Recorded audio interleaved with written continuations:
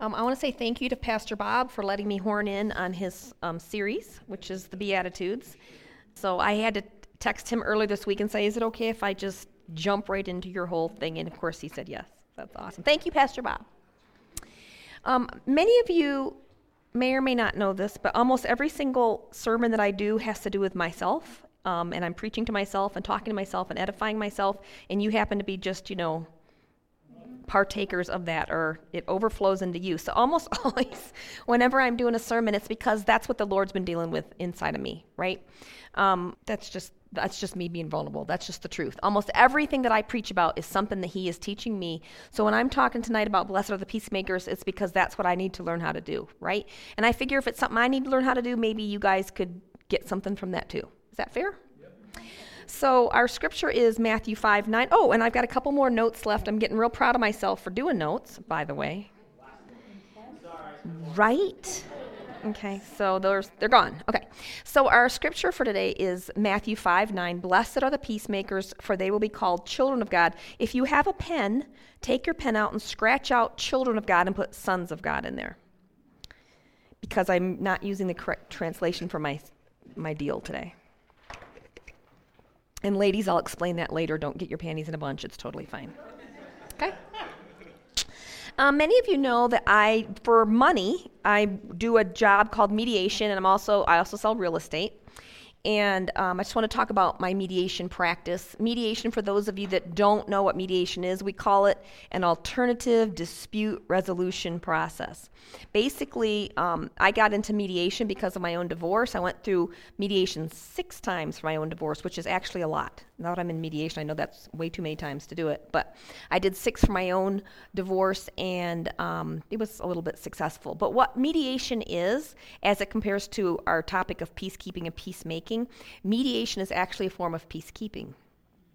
Mediation is something that does not involve justice or righteousness. It involves solutions, problem solving, which don't necessarily have anything to do with justice or righteousness. It has to do with keeping the peace. It has to do with bringing solutions to a situation to prevent people from going to court.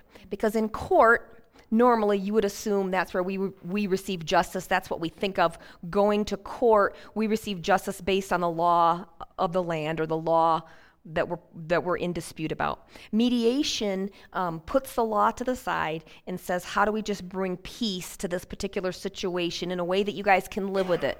It doesn't necessarily bring restoration to anybody's relationship. It doesn't necessarily fix anything or determine right and wrong. It just brings a solution to the problem. And that's what it's for. That's what mediation is for. It's to help people not have to go to court, mostly, and to save money and do things like that. That's not God's plan for us, just so you know. Mediation is not, in that form, is not really God's plan for us. God's plan for us is to have restoration of relationships, is to have justice and righteousness played out, not to have a détente or a Cold War. Do you remember, who of here remembers the Cold War? Does anyone? Yeah. Cold War was a state of political existence between the United States and Russia mostly, right? And it was the idea that we won't bomb you and you won't bomb us, basically. How can we'll scare each other enough to not really have war? Is that fair to say? And it was the idea that it's a tentative peace, but it's not real peace, right? Real peace didn't happen till later on, but that was what was called the Cold War. And it was a kind of peacekeeping, but it wasn't any kind of peacemaking. People-pleasing is another kind of peacekeeping versus peacemaking. I struggle with people-pleasing. It's a type of fear of man, actually, and almost kind of a type of codependency. One thing I've been learning in Celebrate Recovery, which has, changed my world, is a lot of people struggle with this people-pleasing codependency part of their life because they have a fear of man. They have a fear of conflict and a fear of standing up to people that when they're maybe having conflict with a person in their life. And again, that's a type of peacekeeping and not peacemaking. And so again, the Lord is dealing with me on how do I become a peacemaker, not a peacekeeper, even when it means I have to engage in conflict, or even it means I have to risk standing up to someone or confronting someone or not giving into what somebody wants, not being influenced to do something a particular way just to make somebody happy when maybe God wants me to do something else. The difference is it's people-pleasing versus God-pleasing. And sometimes you can people-please in a really good way. I mean, you can just be like, I don't care about blah, blah, blah. But if God is telling you to do something else, it's more important to please God than it is to please man. Even in the little things, right? Because he's trying to teach us that our identity doesn't come from man's approval, but only from his, and we already have it, right? So the idea of people-pleasing, even when it's little things, is still really important, because we need to run it through the filter of what does God want me to do in this situation. And so that's kind of why I want to talk about this, because that's what the Lord is doing with me. One of, as you guys know, I like to talk about the Strengths Finder and the DISC and all that kind of stuff, which is these personality tests and kind of figure out who I am and all that kind of thing. And I have, a double whammy. I've got a high I. I in the DISC means you want to be with people, you want to be fun, let's just all get along, let's be influencers, let's be influenced. Well, the problem with that is sometimes I give away things that I'm not supposed to give away for the sake of the party, if you will, or the sake of the people. The other thing that I have in my strengths is the strength of harmony. Harmony can be a fantastic thing because it means you have a value for harmony. It can be a weakness because you, again, give away things for the sake of keeping peace instead of making peace. Sometimes harmony is not possible. Sometimes harmony isn't possible. And when you have a need for harmony, you can be so desperate to have harmony that you do things that God has not called you to do. And so those are my struggles. I'm just being vulnerable and transparent with you. So I'm teaching myself about what it means to be a peacemaker and not a peacekeeper. Is that fair? All right. So I want to just start out, I like going and just kind of getting the context of what we're talking about here for blessed are the peacemakers. And you're going to find that in a small passage called the Beatitudes. You're going to find in Matthew. Matthew, as we know, was a Jewish disciple of Jesus. He wrote the first book of the New Testament. And he wrote to the Jews, primarily the Jews, the audience was the Jews, to display, his purpose was to display Jesus as Messiah. Jesus as Messiah, as the coming king of the Jewish nation or the Hebrew Bible. So everything that he writes about in Matthew points to Jesus as having Jewish roots and belonging to the Jewish people, right? So the first part of Matthew, we have the genealogy of Jesus, which shows how he is Jewish in nature. Then we have his baptism, where John the Baptist baptizes him, and God descends on him and says, "This is my son." He's identifying who Jesus is. He's actually the Son of God. Then we have him going into the desert for temptation, 40 days into the desert, which, if you know, is a little mini in the wilderness, like the Israelites wandered in the wilderness. Now they got Jesus in the wilderness. So he's making all these parallels, right? He preaches, Jesus goes immediately from his ministry, from the temptation into his ministry. The first thing he preaches is repentance. Repent, for the kingdom is at hand. So the thing about Matthew is he's always trying to say, the kingdom of God is here and now. It's here and now. Jesus is the king of this kingdom that's here and now. It's a spiritual kingdom. It's not an earthly kingdom. It's not a political kingdom. It's a spiritual kingdom, and Jesus is the king. He's the Messiah of that. So we have Jesus preaching repentance and saying the kingdom is at hand. He calls his disciples, and he immediately starts teaching his disciples on the Mount. And the first thing he teaches is Beatitudes. All right? So is that too fast? Do you guys follow me on that? A little brief history. So in the Beatitudes, you've got 8 statements, or they call them 8 Beatitudes. The first one and the 8th one talk about inheriting the kingdom. They're the bookends of the Beatitudes. And then everything in between are the characteristics of the people that live in the kingdom. Does that make sense? So we're going to talk about, Bob's talked about, what have you talked about, Bob? You've talked about 3 or 4 of them. Yeah, he's laid a good foundation for us. We're going to talk about number 7, which is blessed are the peacemakers, for they will be called sons of God. Let's talk about what peace means in the Bible. Isaiah 9:6 is a great picture of this theme of peace that God weaves throughout the whole Bible. Do you know that peace is mentioned 400 times in the Bible? In Isaiah 9:6 says, For to us a child is born, a son is given, and the government will be on his shoulders, and he will be called Wonderful Counselor, Mighty God, Everlasting Father, the Prince of Peace. Jesus came, his primary purpose was to bring peace between us and God, and us and each other.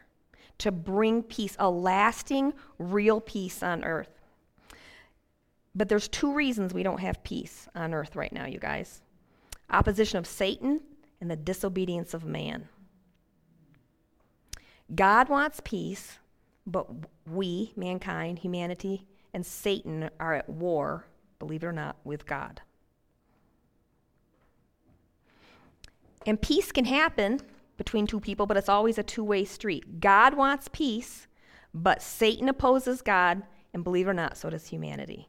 But God's will is for there to be peace on earth. Biblical peace is different than peace that we think about it, which is absence of conflict. Biblical peace is based on justice and righteousness and cannot exist without those two things because God is just and God is righteous. Biblical peace is not peace at any price, and it's never sought at the expense of righteousness, and it always involves truth. James 3:18, peacemakers who sow in peace reap a harvest of righteousness.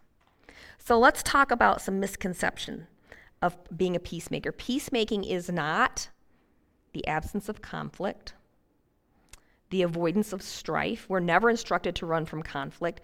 Putting our head in the sand, hoping that conflict will end, only delays the inevitable. How many of you guys have ever experienced that? That your number one strategy is, I'll just avoid everything and maybe it'll magically go away. Anyone ever do that? Does that work? No. What usually happens? It just comes right back around. And it's usually worse, right? Because, and this is my new famous and favorite quote, what you permit, you promote. What you permit, you promote. So when we run away from what we're called to confront or put a stop to, we actually promote that in our lives, for good or for evil.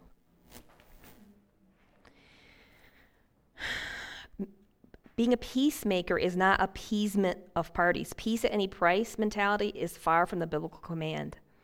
And misconceptions of a peacemaker are not, peacemaking is not accommodation of issues. There are a lot of things in this world that we could accommodate, but they do not bring peace. And we are not called to accommodate issues, especially issues that are not biblical. There are some things that as Christians we have to actually stand up for and be, persecuted for, reviled for, not liked for. It doesn't mean that we are ugly and hateful and mean. We can always speak the truth in love, but there's still a price to that. We still are not called to be accommodators. Jesus didn't accommodate during his day, you guys. And let's just face it, he paid a huge price for peace. He didn't go along with the crowd. He didn't go along with a religious crowd. He didn't go along with a political crowd. He did what God called him to do for the purpose of eternal peace, for the purpose of real peace, but it didn't always bring peace in the moment. Sometimes it brought a lot of strife and conflict and misunderstanding in the moment. I mean, that's a big deal. He was, let's just face it, crucified for it, right? They didn't turn out so hot for him, in that moment. But he knew that the greater price of peace was worth it. So he was willing to do it. And sometimes we have to be willing to say, you know what? This is really painful right now, but I can't accommodate what you're wanting me to do because it's not, in the long run, going to bring real peace. Right. And then here's this really super fun scripture that's fun to look at. Matthew 10:34 through 36. This is Jesus talking. This is the red letter Jesus talking. Do not suppose I have come to bring peace to the earth. What? I did not come to bring peace, but a sword. For I have come to turn a man against his father, a daughter against her mother, a daughter-in-law against her mother-in-law. A man's enemies will be the members of his own household. What? What does that mean? That means we're not going to be at peace with everybody. That means that God's definition of peace opposes the world's definition of peace. And we got to wrap our mind around that, right? His definition involves righteousness and justice and right standing with God. And there are going to be some people that do not understand that, and we're going to be set against them. That's really hard. What does it mean to be a peacemaker? So peace in the Hebrew, David, I thought of you. Shalom, it's the word shalom. It means wholeness, prosperity of body, soul, and spirit. It's the kind of peace that means your whole being is at peace, not just like, oh, I hope you have some emotional peace right now, or whatever. I want you to be healthy, whole, financially prosperous, everything. That's what peace means in the Hebrew for shalom. To make in the Greek means to do or to make. It's an active thing. It's something you're actually doing. A peacemaker is not passive. They're up and they're doing. Taken together, a peacemaker is someone who actively pursues peace. They're pursuing right relationships with one another in every sphere of their life. In fact, the same word for peacemaker in this particular scripture is the one that Paul uses in Colossians 1:20. And through him to reconcile to himself all things, whether things on earth or things in heaven, by making peace through his blood shed on the cross. That's what Paul said about the word reconcile and peace. It's the same kind of active thing that Jesus did for us. It's an active involvement in this world, is being a peacemaker. One of the most cool things I've heard about in a long time, and I kind of think about this because I'm a mediator, is restorative justice. Have you guys ever heard about that? They started it out in South Africa for apartheid. Do you remember that?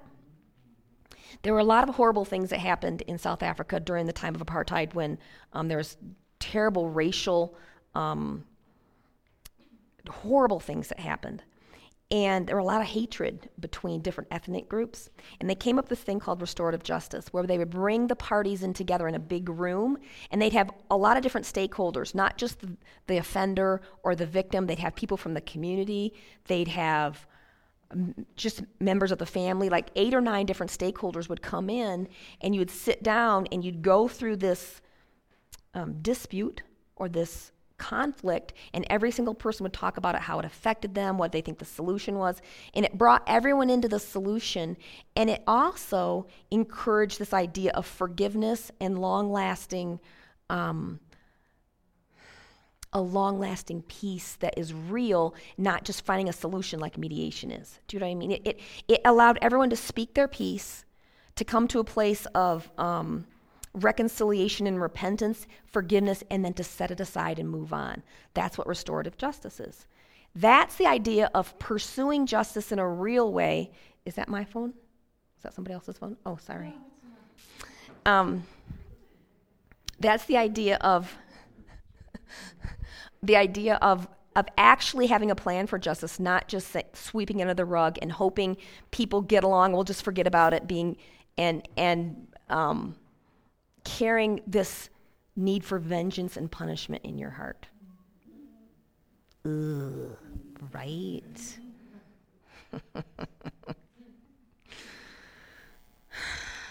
I like the idea of restorative justice because there's an acknowledgement of what happened, there's a plan for helping people to be restored, and then there's a leaving it behind and going on. But here's the deal. Peacemaking is messy and wrenching. It takes a lot of emotional energy. It's risky. It involves forgiveness. Sometimes I don't want to forgive.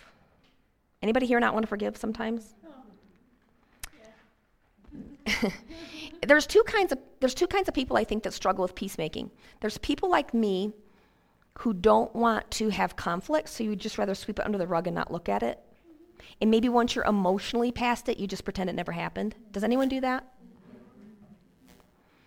There's other kind of people who are emotionally, hotheads. And so they dial up right away. They say things they regret,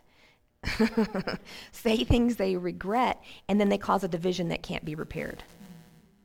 So part of being a peacemaker is speaking up when you need to speak up and shutting up when you need to shut up. Holding your tongue, not speaking in anger, pursuing your own healing. Part of being a peacemaker is saying, you know what, I've got to filter maybe from circumstances or from my personality or from whatever that doesn't allow me to handle conflict in a positive way or doesn't allow me to bring peace to a situation, how do I pursue my own healing so that I can be a peacemaker? Because remember, being a peacemaker is the characteristic of living in the kingdom. And we're to live in the kingdom. You know, it's one thing I love talking about grace, and grace is fantastic. We're all part of the kingdom, we're all part of grace, but there's this thing where we've got to grow up, right? We have to grow up and be disciples. We've got to be more than infants our whole life. We have to grow up, and the reality is our destiny and where God's taking us hinges on our maturity. This is part of our maturity. How do we become peacemakers so that we go to the next level and we take everybody with us?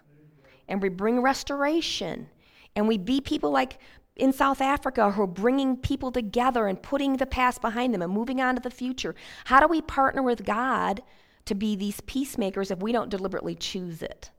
And, I don't know, maybe pursue our own healing so that we can do it. Ooh. No one wants to be weak and broken, but we all are, right?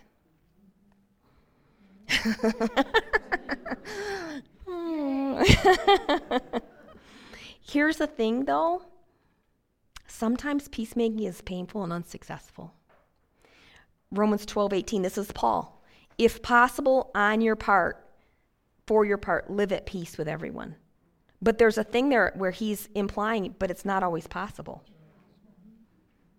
And for someone like me who has harmony in their strength, that's hard, because sometimes I want harmony so bad, then when it doesn't happen, it's very painful for me. Another part of, this is from Pastor Bob again, he's given me a lot of stuff. Another part of being a peacemaker, or a peacekeeper I should say, is sometimes we want to rescue people from their stuff. Anybody want to be a rescuer? Ugh. You know what? Part of being a peacemaker is we have to stop rescuing people. That's hard too, right?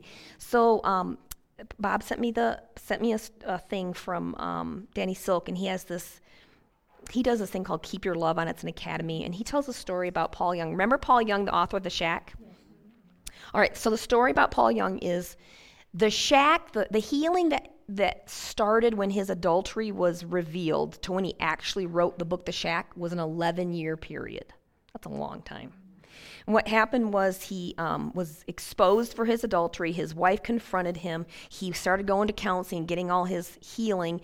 In the meantime, he made some bad investment choices, went bankrupt, and lost his house. And as that process was happening, he called up his friends, and he said, "Friends, I just want you to know, I'm going bankrupt, I'm losing my house. Don't any of you bail me out. This is what the Lord is doing with me right now." He said, "Don't write me a check, don't bail me out, let it happen." So his friends stood by him as they auctioned off the possessions from his house. And his house went on the auction block, and they stood with him, but they didn't rescue him because he said, "This is what God is doing in my life right now." And I just want you to know something, you guys. It took 11 years. I was rereading this. I love the story so much. It took 11 years, but do you realize the impact that Paul Young has had on this world with The Shack? You know, this is just some fun facts. I love it so much. His wife, they didn't have any money to buy Christmas presents the year that they went bankrupt and lost their house. So he wrote the book The Shack, and they produced 15 copies, and that was his Christmas present to his wife and his kids and some of his friends. And, you know, they started handing them out to people, and people wanted them. And so they shopped the manuscript around to the publishers, and no one wanted to publish it because it was too much Jesus or too risky. That was one of, the secular publisher said it's too Jesus, and the Christian publisher said it's too risky. We can't take a risk on you. So they decided to self-publish, and they they had 1,000 pre-sales. And so they self-published, they made 10,000 copies, which they expected to sell in a year's time. And then that was maybe enough to do a movie or something like that. In a year's time, they sold 1.1 million copies. What if someone had interrupted his healing process? Would that have happened? What if someone had tried to rescue him when God was dealing with him? What if someone, because they were so at unrest in their own heart, tried to impose a peace on him that was not from the Lord? What might have happened? Do you know what I mean? But it's super important that we are led by the Spirit when it comes to our compassion with people. We can be overcome with our compassion, interrupt what God's doing in their life. Bob knows this. Pain can be a positive motivator to change. Their miseries become greater than their fear. People only change when they choose to change. The second thing we can do when we want to help people going through pain, be present with the person as they feel their pain. True compassion doesn't always take the pain away. Let the pain motivate them to find the problem. Encourage people to look at the root of their pain. And I like number 4 a lot. Encourage them to develop a vision on the other side of their pain. That's one thing that Celebrate Recovery does is once you've seen what your pain is, reach back to your brother and help your brother or sister. It kind of reminds me of the thing with David Waterman. We have been praying a long time for David Waterman, right? We're like, Lord, help this man to have a vision for his life. And the thing I would always tell Chris, I said, you know what? There are some people who have that drive, no matter what they do, they're going to work real hard at it. But there's other people that need a vision for it, right? And once David Waterman got a vision, there was no stopping him. I just did my drug test. I just did my background test. I just got a job. It was one thing after the other. We couldn't even stop him if we wanted to because he had a vision for his destiny, right? And once people have a vision for what they're called to do, there's no stopping them. So we need to encourage people to have visions for what they're supposed to be doing. Pain is a great motivator, but vision is a better motivator. And I think about, right? Am I right? I think about myself and I'm like, you know what? I've been doing Saturday Night Supper Club for almost 2 years now because that's my vision. I was telling Lori Sargent, who, give her a hand clap because she does a lot of work for me. She does the slides. She organizes the food. I said, oh, girl, there was one Saturday Night Supper Club where I did the food, I did the slides, and I preached the message. Because you know what? I have a vision for Saturday Night Supper Club. And when you have a vision for something, you're all in, right? And so we want to help people that are struggling and in pain to find the vision that God has for their life. That's being a peacemaker, is letting them find the peace with God, the peace with themselves, right? It doesn't always mean rescuing them from their situation. It means demonstrating what does real peace look like. What's eternal peace look like? So number 6, what is it when we become peacemakers? Okay, now we can talk about what sons of God mean. So that's not a gender thing for all you ladies. Unlike the word children of God, which simply means to be part of a family. We can all be children of God. Sons of God means royalty, authority. It's like having a brand name, so to speak. Does that make sense? It doesn't have anything in the culture of the New Testament. Being a son was to carry on what was going on in that family, right? You pass things down from father to son, father to son, father to son. So when you talk about being sons of God, peacemakers carry the mission, the DNA, and the authority of their father. Right? So as we become peacemakers, we have access to all those things. We're more than just children of God. We're more than just saved. We're a son of God because we pursue peace and we're peacemakers. Does that make sense? Peacemakers are those that bring restoration and healing to the world around them. They partner with God to make a better world. Remember, we're always supposed to be partnering with God to bring this world to the next place. Being a peacemaker is one of the ways that we're supposed to do it. I'm just going to finish up with this thing. Hayden Robinson, writer of Salt and Light, says, no peace will exist between nations until peace reigns in each country. No country will have peace until peace dwells within the people. And no people will have peace until they surrender to the Prince of Peace. And here's what I believe, you guys, and I know you believe it too. I don't believe that peace comes from our government or from our stinking president or from North Korea, crazy North Korea, or whatever's going on. I don't believe that peace exists except we, the church, is to be the peace and the light of this world. I believe that the local church is the hope for this world, you guys. And I believe it's incumbent on every single one of us to be peacemakers that bring the light to the world. We bring it in our relationships, and we show people what it means to be at peace with God, right? That's the only real peace and the only real hope we have for this world. So I just encourage you to evaluate ways that you've been peacekeepers and not peacemakers, and to challenge yourself in that area and say, how do I become a true peacemaker and not a peacekeeper? Peacekeeper is not what we're called to do, but we're called to bring lasting peace. So let's pray. Lord Jesus, thank you so much for this group of people. God, I pray, Lord, that you would mature us and grow us and make us vessels and vehicles for your will on earth, Lord, that we would be peacemakers and not peacekeepers, God, that we be peacemakers in all different kinds of ways, just like Mimi said, God, that we be led by your Spirit to speak or not speak, to help or not help, Lord, that we would speak the truth in love, that we would love our brother. God, I just thank you for who you are and how you're continuing to refine us and to grow us, Lord. Have your will and your way in our lives, Lord. Thank you for this delicious food and for the hands that prepared it, God. Just bless your name in Jesus' name, amen. All right.